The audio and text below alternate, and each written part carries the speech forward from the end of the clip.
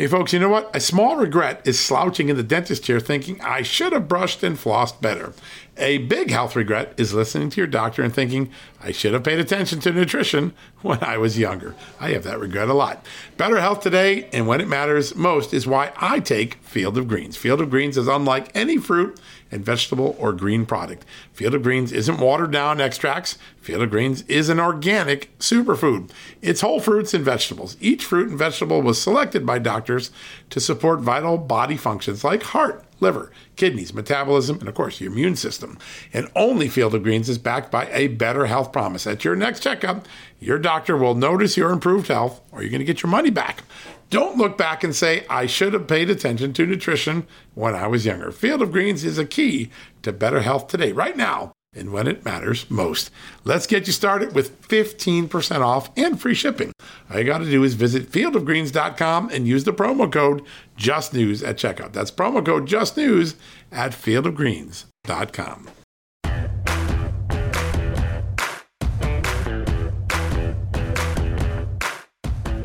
Hello, America, and welcome to a new edition of John Solomon Reports, a podcast from Just the News today, where we've got not one, but two big interviews with members of Congress, both in the headlines the last 24 hours.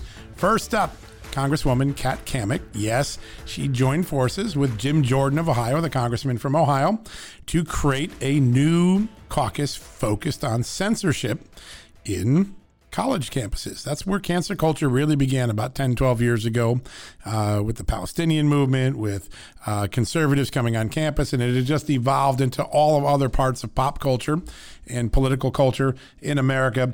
Well, Congresswoman Cammack, who's been on the show before, she has started a new caucus designed to confront this. She's going to be working with the Young Americans Foundation, YAF. I think we had former Governor Scott Walker of Wisconsin, now the head of YAF, on talking about what he's trying to do.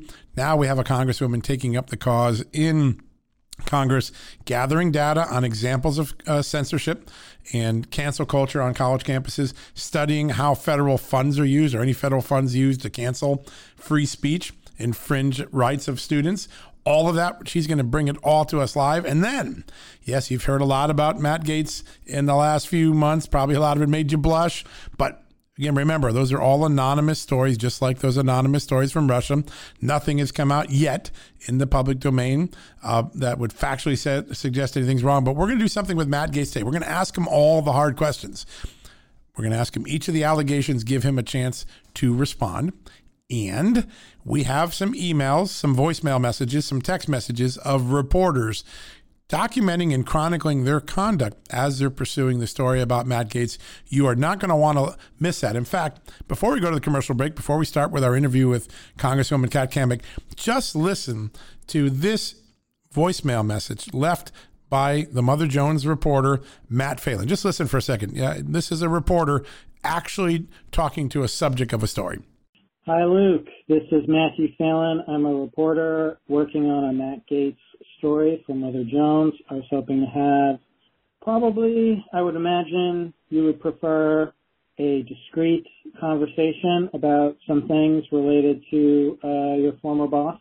Essentially, I'm following up on some stories about him being kind of secretly bisexual, occasionally hooking up with men, potentially accidentally killing someone when he was an undergrad at FSU and conspiring with his father and some other people to move the body to Jacksonville, and a handful of sex tapes that have been used to blackmail him dating back to his college years.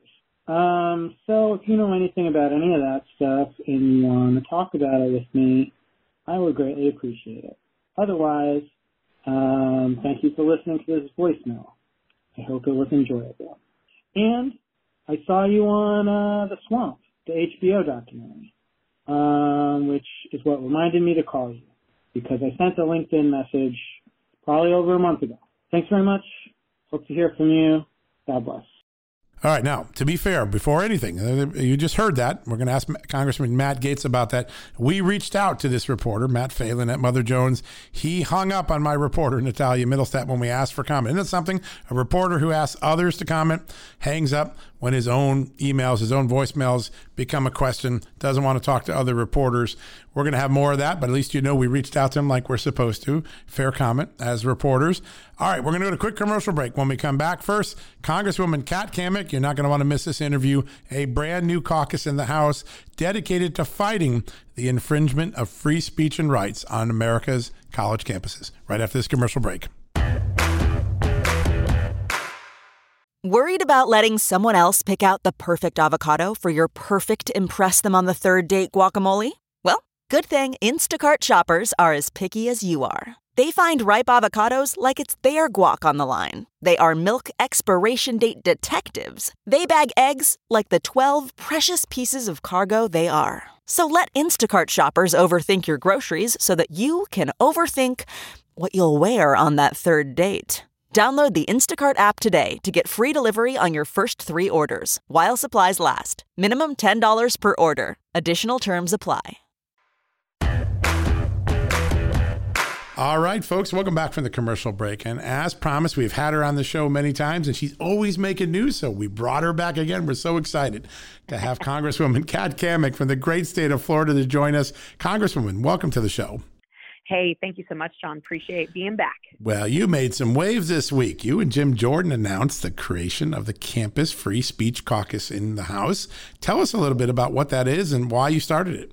Yes, we are so excited. Yesterday, we announced the creation of the Campus Free Speech Caucus, which is going to bring all of the representatives in Congress together in a partnership with Young America's Foundation, also known as YAF.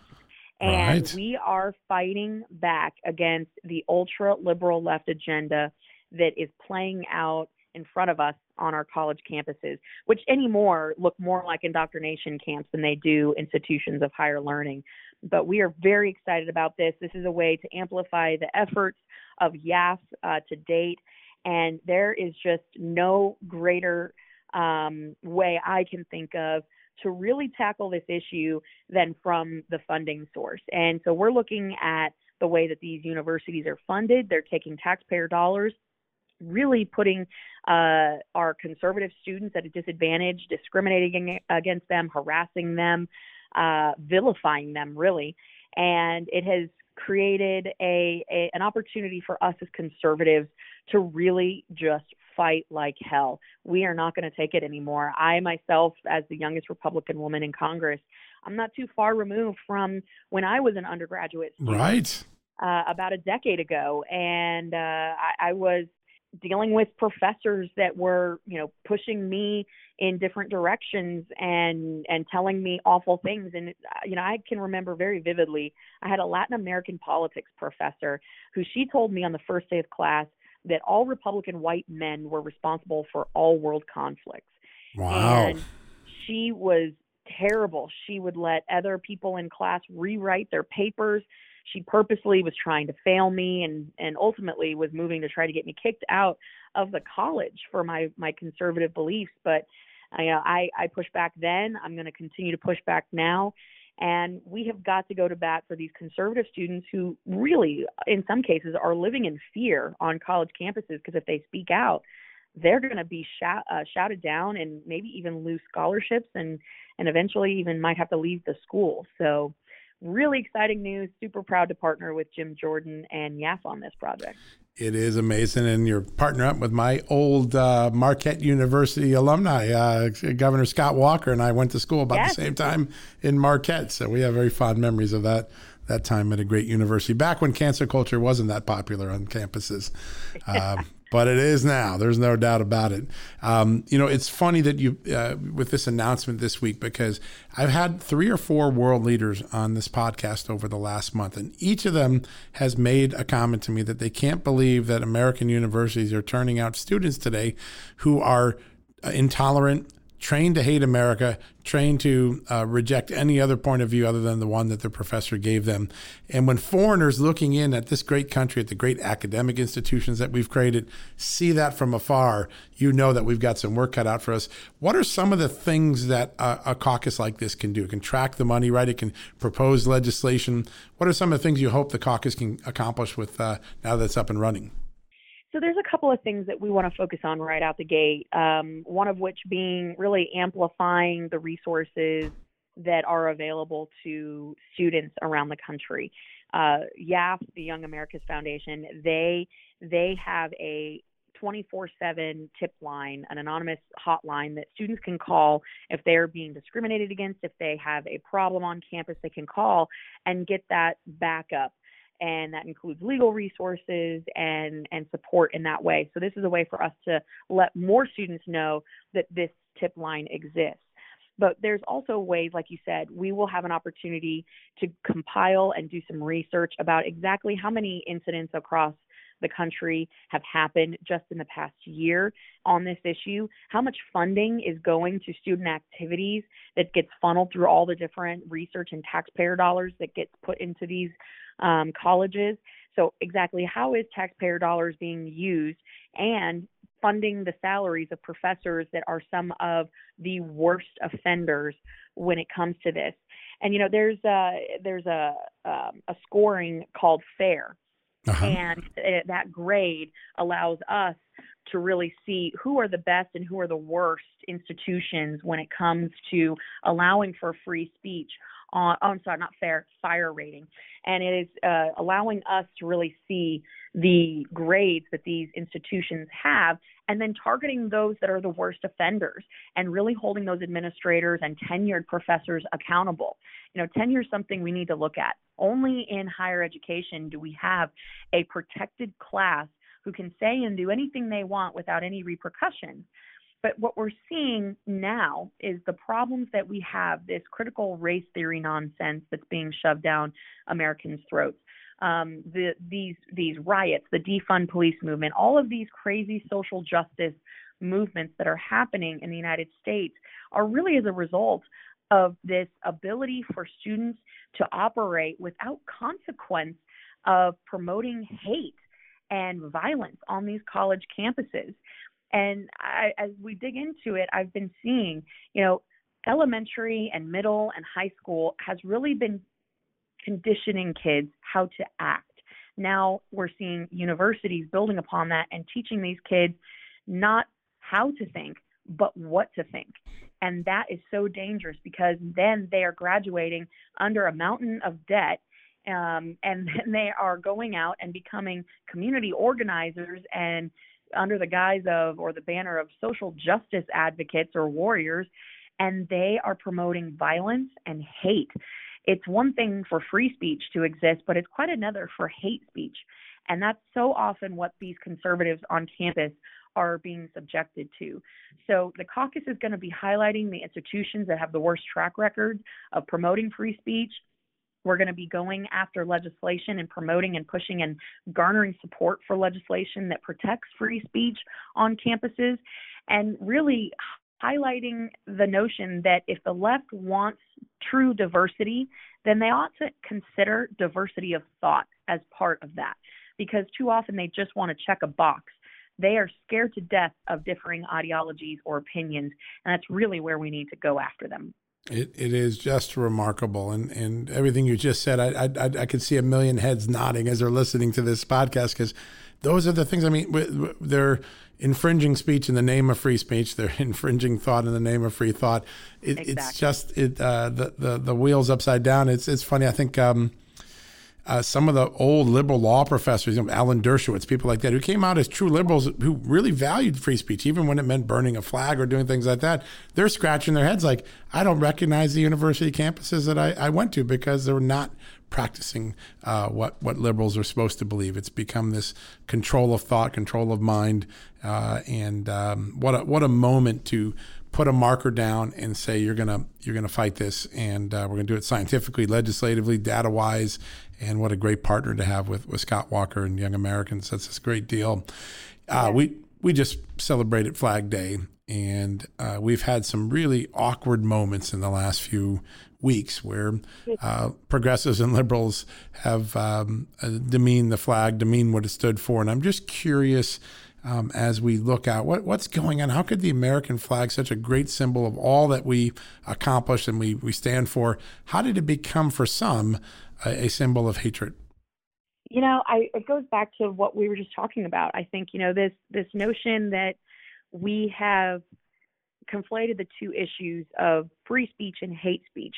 I think people absolutely have the opportunity and the ability that is their constitutional right to voice their opinion, to be critical, to petition their government, to assemble. These are rights that are protected. But we have graduated and really stepped into a place where our flag, which, as you mentioned, just celebrating yesterday, Flag Day, it has now become a divisive symbol. And that is probably the most heartbreaking thing. Yeah, it sure is. That I could ever picture. I mean, as I sit here talking to you, having this conversation, there's a flag in my office that I'm looking at right now. That flag actually hangs in my home. It's the flag that is on the arm of my husband, who is a first responder at the fire station right now. That's right. It is, in my mind, a flag that represents freedom and grit and individual rights and the incredible ability for free men and women to achieve and innovate beyond our wildest dreams. But again, this cancel culture has decided that they want to take aim at anything that goes away from their narrative. And when you look at the left's narrative of, and there's my Apple Watch talking to me. We live in great times. Our watches talk to us now, don't we? Talking to me in the middle of an interview. I love it. I love it. It's incredible. Our flag has flown over, the most bloody, horrific battlefields and has been carried by men and women with the utmost reverence for what it represents and the spirit of the flag. And I will tell you, and I'm not ashamed to admit it, I have walked through protests where people are burning the flag, and I cry. I don't think that I can respect anyone who treats our flag with disrespect, because they don't understand clearly the sacrifice that has gone into protecting that flag so that it flies high and bright and in all its glory. I will never understand for the life of me people who spit or trample or burn our flag. It is their right, and a lot of people have died for their right to do that as an expression of free speech. But for me, I will always revere the flag, and I'll even get emotional. You can probably tell I'm getting emotional talking about it right now. It's hard not to. I this morning I drove in and I came an alternate way in, and I went right past the Iwo Jima Memorial, and you think the men that raised that flag today, what they felt, what they endured to get to that moment of triumph. And here we are today, people calling that a symbol of division. I don't know where they learned that from, but someone's got to straighten their heads out. There's no doubt about it. Yes, exactly. Exactly. I think the people who see the flag as a symbol of oppression clearly have never lived under it, because if they had, they would never feel that way or speak in those terms. And it goes back to this culture war that we are in right now, where you have a lot of very spoiled people who have never witnessed true poverty or oppression, and they speak as though they have and promote agendas that are exceptionally hateful and divisive and dangerous for our country. And that's why every day when you see a flag or you drive past a flag or it's on your clothing, your uniform, whatever it may be, wherever you may see it, I think it's not just a day that we need to honor it. We need to recognize that every day is Flag Day in America. Amen to that. That's well said, for sure. One last question, because I know you got to run, but infrastructure. Obviously, there's the big, giant, expensive bill that the House Democrats have already wrestled through. Now there's this talk of a bipartisan bill. I want to ask you two questions. Do you think there's any potential for bipartisan agreement on infrastructure? And if not, can the GOP stop the budget reconciliation process as a backdoor way of getting this approved? Second part of your question, yes, there are some mechanisms that we're going to throw as many monkey wrenches in the process as we can. Actually, this week we'll be voting on some procedural motions to make sure that we can stop this as much as we can.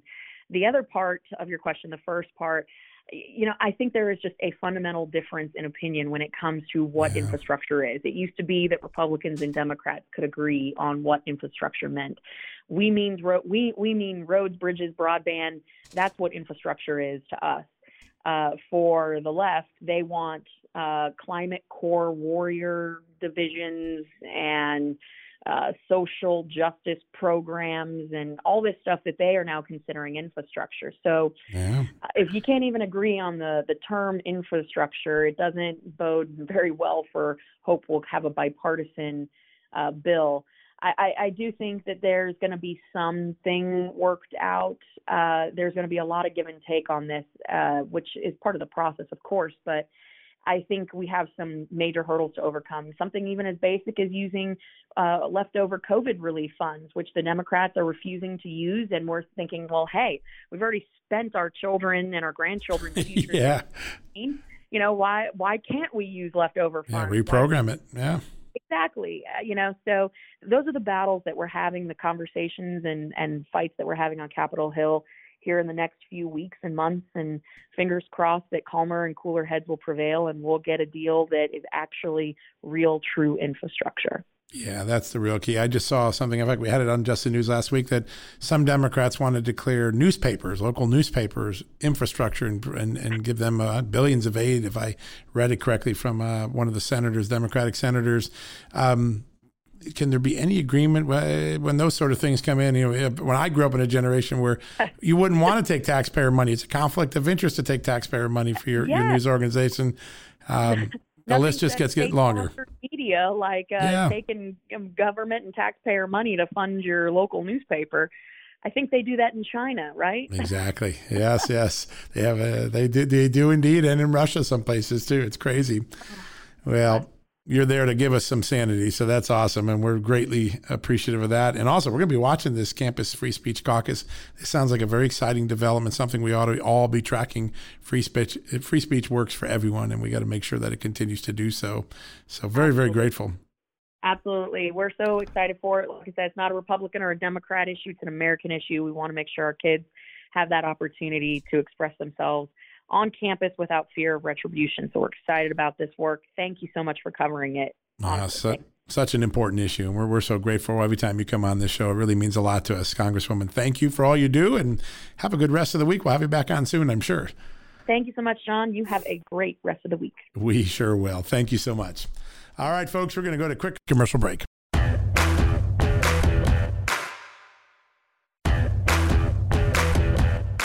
All right, folks, welcome back from the commercial break. And as promised, a very special guest. He's been on this show many times.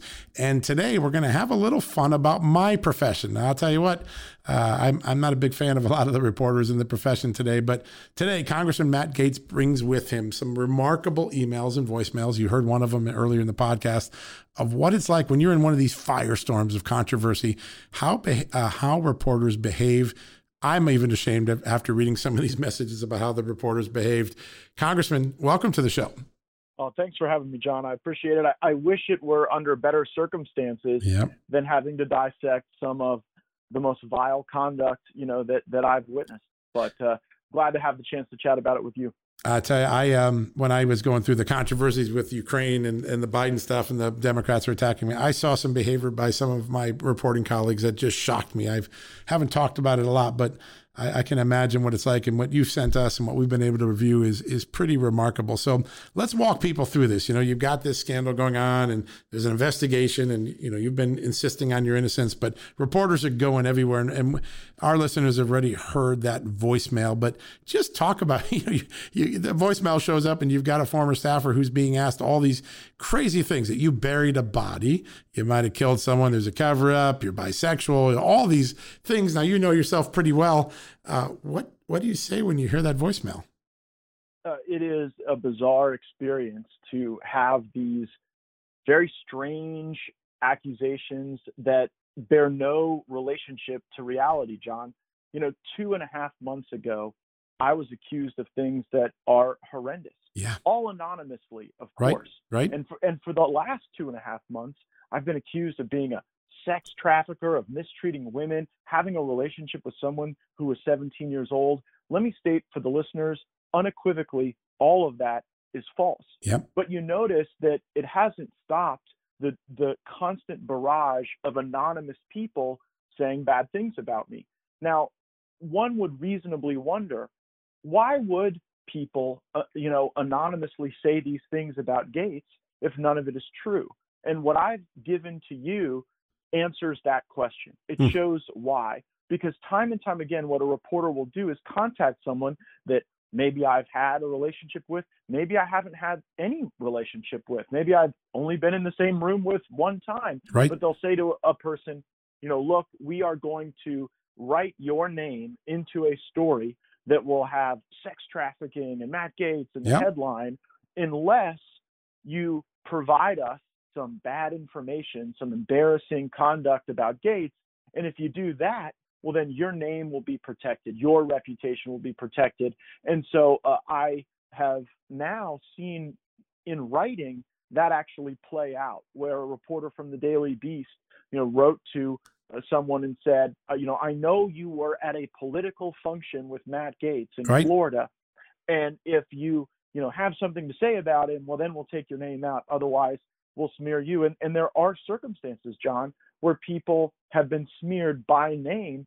And I can only imagine because they didn't cooperate with the reporter, right? Yeah. They didn't play the game, and so, I have never killed anyone. That is a horrible accusation. I'm not a bisexual. Not that there's anything wrong with being a bisexual. Not the way what floats my boat. Okay. Right. I'm into the ladies. Yeah. But, and the rest of this, I think is largely intended to try to deplatform me as a rhetorical force in our movement. John, you and I spent most of our time together in the Fox News green room. That's right. And time and again, I remember vividly these scenes where, you would uncover text messages or you would uncover documents. Yeah. And we would all kind of look at each other and say, is this really happening? Is it really true that these people are accusing Donald Trump of being involved with prostitutes urinating on him? Right. And then you later find out there are these people who operate in the gray space of intelligence, where they attempt to embroider lies onto leaks and then present them as evidence to justify the pursuit of someone. We saw that with President Trump. And, I fear that same model is one that the media will try to use against others. And I'm here to confront those things head on and to answer questions directly. And, certainly I lived the life of a single man for, 38 years before I met my fiance. And, that was a different life than I lead today. Without question, I'm a better person today, in a relationship with someone that I'm going to marry than I was as a single man. But that does not justify reporters finding people to threaten to try to extract false anonymous charges against me. It is remarkable. I'm going to read, we're going to post all these emails so people can see the authentic emails as they were sent. But this is one from a reporter at Mother Jones. And I've written a lot about Mother Jones because they showed up in a weird way in the Russia case, because David Corn, one of the Mother Jones reporters, had been involved in giving information to the FBI against Trump, one of the Steele dossiers, as I recall. But this is a reporter by the name of Matt Phelan. It's an email, and he's reached out to a young woman in your district, right? And a former staffer about some allegations. And the woman, after having the conversation, must have been concerned that her message didn't get heard, because she writes back, I think the other day, I've never been harassed by Matt Gaetz. Any interaction with him or his office has always been respectful and kind. You stated someone told you I received some kind of death threat, and that's just a false accusation. So she writes back to the reporter to make clear he understands her position on the story. And the reporter writes back, and I can't imagine ever in my life writing an email like this as a journalist. To be frank, I don't want to tip my hand too much here, but I think you're going to want to revise this response, or maybe just spend some time jogging your memory a little bit more. But there's a time to get that in order. I look forward to circling back with you closer to publication time. Oh my God. He's, instead of saying, hey, I have some information that conflicts this, which would be a normal thing, it's sort of an implied threat, which is, if you don't get right with this, I'm going to doozy you up in the article. When you see that, I guess the woman turned this email over to you. Well, what's your reaction to that? I feel bad for anyone that has to go through this type of strain in interacting with the press. I want to believe that the press is an institution that is necessary and honest in our country. Unfortunately, I've had experiences that have shown the dishonesty of the press, but I hate when that's visited on regular people. This particular person was not a staffer of mine. She was a staffer, I believe, in the state legislature after I had already departed the state legislature. But I think it's someone who might have, I might have met a time or two at a Florida political event, but certainly not someone I had any sort of close association with. And here she is telling a reporter, what you've heard about me is wrong. My relationship, any interaction I've had with Congressman Gaetz or his team has been appropriate. And then literally the reporter comes back and essentially says, if you don't change your story, you will regret having not changed it. And that is a reporter who has had bylines at the Mother Jones, who's had bylines at the Daily Beast. And I really wanted to use this podcast as a platform to assure people that the volume of anonymous sources does not constitute evidence of any type of wrongdoing or culpability. I mean, hell, John, I've got fewer accusers than Joe Biden. I mean, there's an actual person on record with a name. Her name is Tara Reid. Right. She has a graphic description of Joe Biden pinning her against the wall, sticking his hands in her underwear, and digitally penetrating her. Right? There's no woman out there with any type of accusation that I've engaged in misconduct toward them. Now, I know people make up crazy stories and there are crazy allegations all the time, but here I am facing 2.5 months of endless anonymous allegations, and not a single woman has stood up to say, let me tell you the story of Matt Gaetz having mistreated me. And that's because I treat women with respect. I was raised by a mother in a wheelchair since I was 3 years old. I understand the importance and just the gratitude that I show women. My entire congressional office is essentially run by women.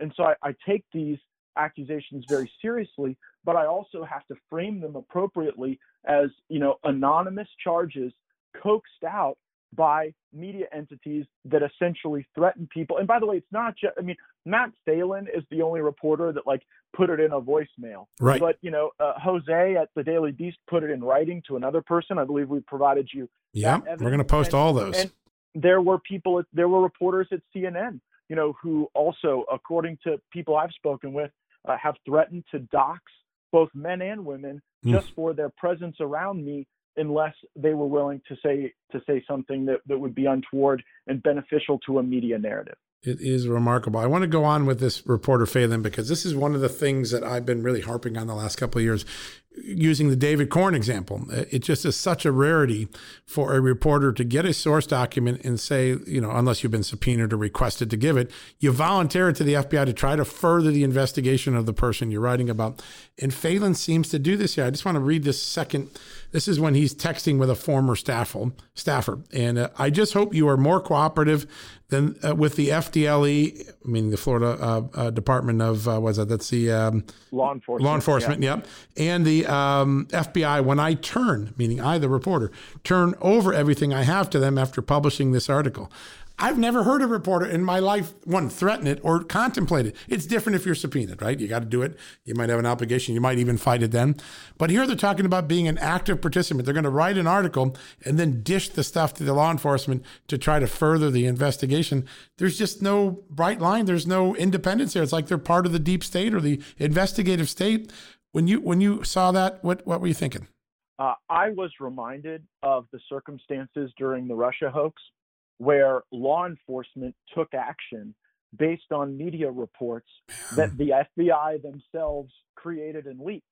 You see, when you're operating in a world of lies, you have to create an entire ecosystem for that lie to live, because sunlight and the truth often functions as an antiseptic to lies. And so the FBI had this game where when they wanted additional authorities, they would leak stuff. They would involve these types of characters like Michael Isikoff and David Corn, and then they would use that to take actions that would otherwise not be lawful for federal law enforcement. And I also think, John, about something that happened days after the New York Times initially published allegations against me. One of my former staffers is in a wheelchair. He was my director of military affairs, and he left my employ to go have his dream job at a nonprofit. He's a great patriotic American. The FBI shows up at his house at 7:30 at night and says, well, we hear you left the employ of Congressman Gates because he was cavorting with prostitutes. Yeah. For goodness sakes. I remember the story. Like, yeah. And my staffer then, asked, says, well, that's not true. I left for this other reason. Congressman Gates never had prostitutes around. That was not anything involved in our office or his life. And then he asked those FBI agents, where did you get this idea? Who would tell you such a thing? Why are you here? And the answer from the FBI agents was, we got this tip from a media reporter. Wow. So even in my case, we're living in a world in which the FBI is out running down rumors from the media. And that would be one thing, I guess, if a reporter uncovered some evidence of wrongdoing. But now we see what the reporters are doing. The reporters are literally threatening people to say stuff that isn't true so that people don't get brought into a web of controversy that is uncomfortable. And that web of controversy, even when it's a false controversy, can be incredibly expensive. People get lawyers and all of a sudden you're 10, 20, 50, 100,000 in the hole just to protect yourself in an investigation where you don't know what's going on. That threat is real. And this idea that reporters are supposed to be the state assisters, the investigative assisters of the state, is just such an odd anomaly. And, it's one thing when you send some, many times I'll send something and say, can you authenticate this law enforcement official, or can you authenticate this congressional investigator? It's another thing when you see what's in this email where they're turning it over simply to jam up the target of their story. That's the only reason they're turning over the information. I'm really, really surprised by it. There's been a lot said about you, and we're not afraid to ask hard questions on here, and you've never been afraid to ask hard or give answers to hard questions. Let's just go through what's been alleged by you, the big stuff, and just get your point blank on the record what it is. First thing is, you've been involved in sex trafficking of young women. Have you ever been involved in sex trafficking with young women? Absolutely not. Unequivocally false. There's been an allegation that you murdered someone at Florida State University in that crazy voice message. You ever murder anyone? I have never murdered anyone. So we won't even ask you about moving the body, because if you haven't murdered, you don't move the body. So that's a good thing. I have also not moved any bodies that anyone else has murdered. That's a good thing. That's excellent. Let's go to another one that's been out there, because it's a serious allegation. You had sex with a minor. Any time in your life that you've ever had sex with a minor as an adult? Not since I've been, as an adult person. I mean, the last time I had sex with a 17-year-old, I was 17. Yep. And those allegations are false. And then there have been allegations that you've been misusing money from your campaign, your congressional office, from some other guy who had Bitcoin or other thing. Any inkling that you've ever misused money or misappropriated money of the taxpayers, your campaign, some other individual? I have not misused public funds. I have not misused campaign funds.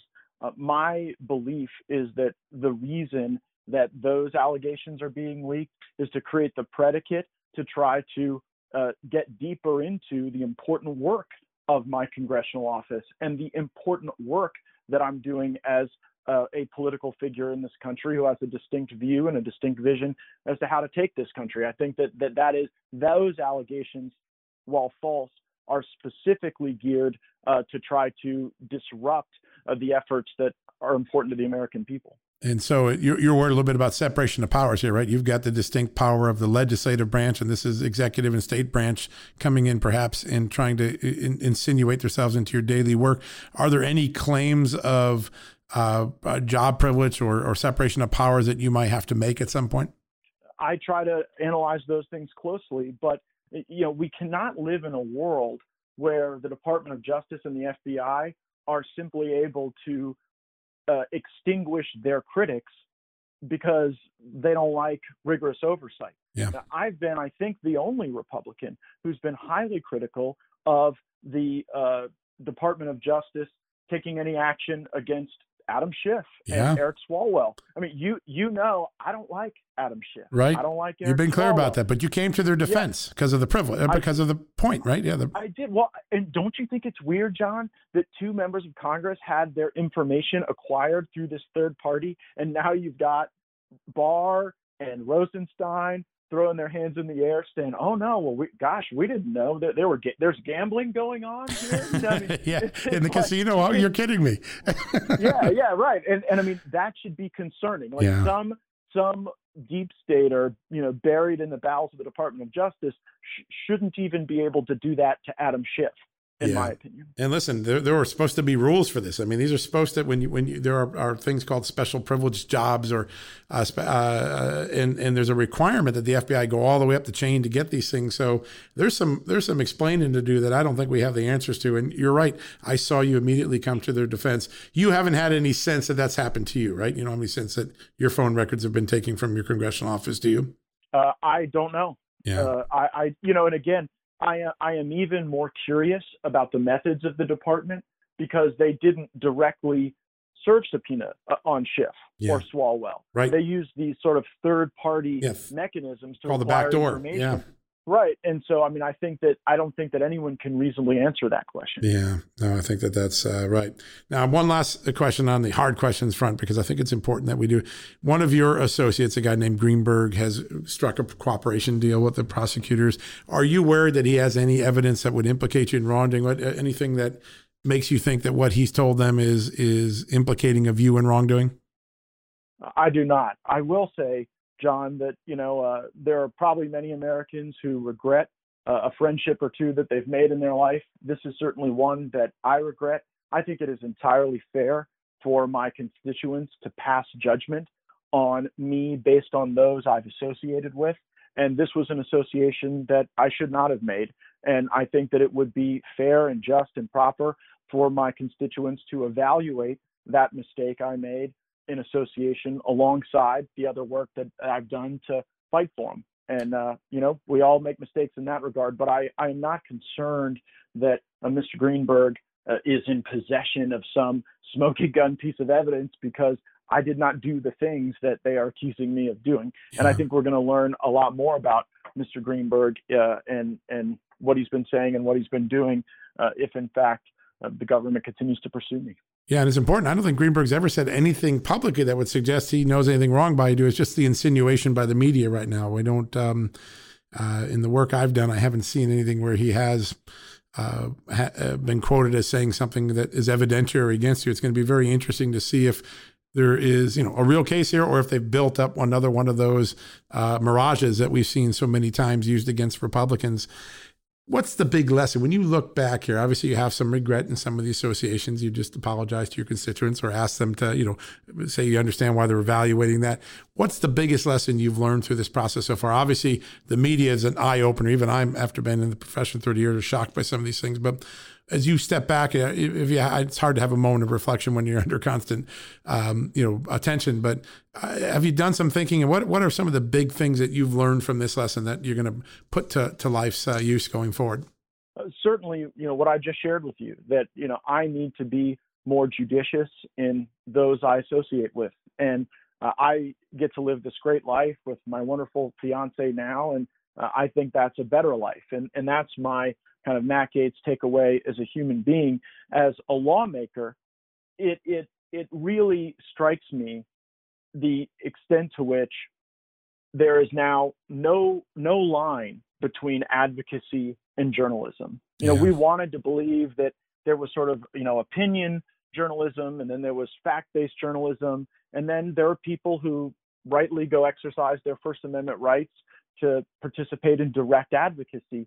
But now what you have are people who wear the imprimatur of mainstream media entities, like CNN, like the New York Times, like the Washington Post. And they're not really there to collect the facts and display them to the people. They're there to achieve a particular outcome. And one thing I have noticed throughout modern politics is that too many Republicans lose because they give up. Too many Republicans allow the media to frame them, and they don't get up and fight back. And one thing that I learned from President Trump, one thing I admire in my governor, Ron DeSantis, one thing that I am going to embody every day I am in public life, is that you don't stop fighting for your people, for the country, and for the causes that can allow people to be more prosperous and exercise their freedom to great effect and to great benefit. So that's going to be, my takeaway is that you keep fighting, and hey, anything that doesn't kill you makes you stronger, and I'm still here. That's one of the great truisms of life. The incredible fire makes temper of metal, and I know you're trying to build towards that even in this very difficult experience. I know you got to run back to Congress, but I just want to ask, as you look out now, one of the things that I think I've heard this from many former intelligence officials that have examined the last 5-6 years is that some of the tactics that our intel community, our military community created for psychological operation warfare against our enemies appear to have been internalized in America now and used against our political enemies. The ability to create false reality. You were one of the most eloquent people, right alongside of Devin Nunes and Mark Meadows and Jim Jordan, missing a couple, Lindsey Graham and Chuck Grassley, who were able to tear down the false reality of the Russia collusion case. But it seems like these attempts to create false narratives and make them stick, make them look like truth, make people believe them is growing in leaps and bounds. I take from your comments today, you think that's the case with you, that they've created a false reality. How concerned you are that this is going to become the new warfare of politics? The greatest threat to American democracy today is the utilization of national security authorities against our people for politics. We see it time and again. We see it specifically within the military now. They're saying anyone who might have liked the wrong meme or forwarded the wrong email might be a white supremacist or some sort of national security threat. And we also see it throughout the country where these imprimaturs of national security are being misapplied and misused. And really, that's why I think I have a really important role in the fight. I serve on the Armed Services Committee and I serve on the Judiciary Committee. And so I am focused on the intersection of national security and liberty. And if we do not fight for this liberty now, I fear that the Democrat left-wing takeover that has already occurred at the Department of State, the Department of Labor, the EPA, DOJ, so many other places, is now spilling over to the Department of Defense and broader elements of the intelligence community. And that should concern us all. And it's why it's so important we stay in the fight. That it is. It's so important that these tactics don't become the norm or that they become tolerated. We've seen too many examples of false realities created over the last 5 years that ruined lives, ruined budgets, wrecked people's livelihoods, and only to be proven false later. Congressman, we thank you for the time today. First, for sharing these messages and being able to directly confront them, and also just in answering the hard questions. A lot of times, people under investigation, they don't want to take the hard questions; they duck. That's not you. I've known you, and even if these are tough questions, you take them head on. And I'm grateful that you answered them for our audience today. My pleasure, John. Love the podcast and look forward to being back on soon. We will have you on soon. I'm sure there's going to be some important things you're working on every day. And so count us in. All right. Thanks, man. All right, sir. Have a good day. All right, folks, we're going to go to commercial break. When we come back, we're wrapping things up for the day. Achieving a gorgeous grin from home isn't a total mystery with Byte Clear aligners. Just don't be surprised if all of your sleuthing friends start asking, "What's your secret?" Begin by ordering your at-home impression kit today for only $14.95. Byte Clear aligners are doctor-directed and delivered to your door. Treatment costs thousands less than braces. Plus, they offer flexible financing, accept eligible insurance, and you can pay with your HSA FSA. Get 80% off your impression kit when you use code WONDERY at Byte.com. That's BYTE.com. Start your confidence journey today with Byte. All right, folks, if you're not tired, I'm tired. What a day. 2 big interviews, 2 really detailed conversations, 2 Congress people who have been open about what they're doing, transparency, directness. Matt Gaetz answered some tough questions. He also brought to light a lot of these text messages. We're going to put those up on Just the News tonight. You don't want to miss that. We're so grateful you listened. We're so grateful that we were able to get 2 members of Congress on one show talking about really important stuff. We're not talking about silly pop culture things. We're getting into the very heart of the issues that are facing America. And in the case of Matt Gaetz, a very personal investigation of him. He spoke directly, unplugged, on the record, answered all the questions. Now you know his perspective. We'll see what the FBI and the Florida Department of Law Enforcement does. but at least we gave him an opportunity to respond. We also gave an opportunity to Matt Phelan, the reporter at Mother Jones. Unfortunately, he hung up on us. That's too bad. We would have loved to have had his side of the story. Let me say this, Bob. He's welcome to come on anytime he wants. We want to hear his side of the story, too. There are always two sides to every story. That's why we do reporting. Unfortunately, Matt Phelan hung up on us today. All right, folks, that wraps up the podcast for today. We'll be back tomorrow. I have a funny feeling we're going to be talking about election audits and election integrity over the next few days. Keep posted at justthenews.com on all the breaking news. Until then, God bless you, and God bless this amazing country, the United States of America. He's done it for so long, I know he'll continue to do it. All right, folks, have a great night. Be back tomorrow.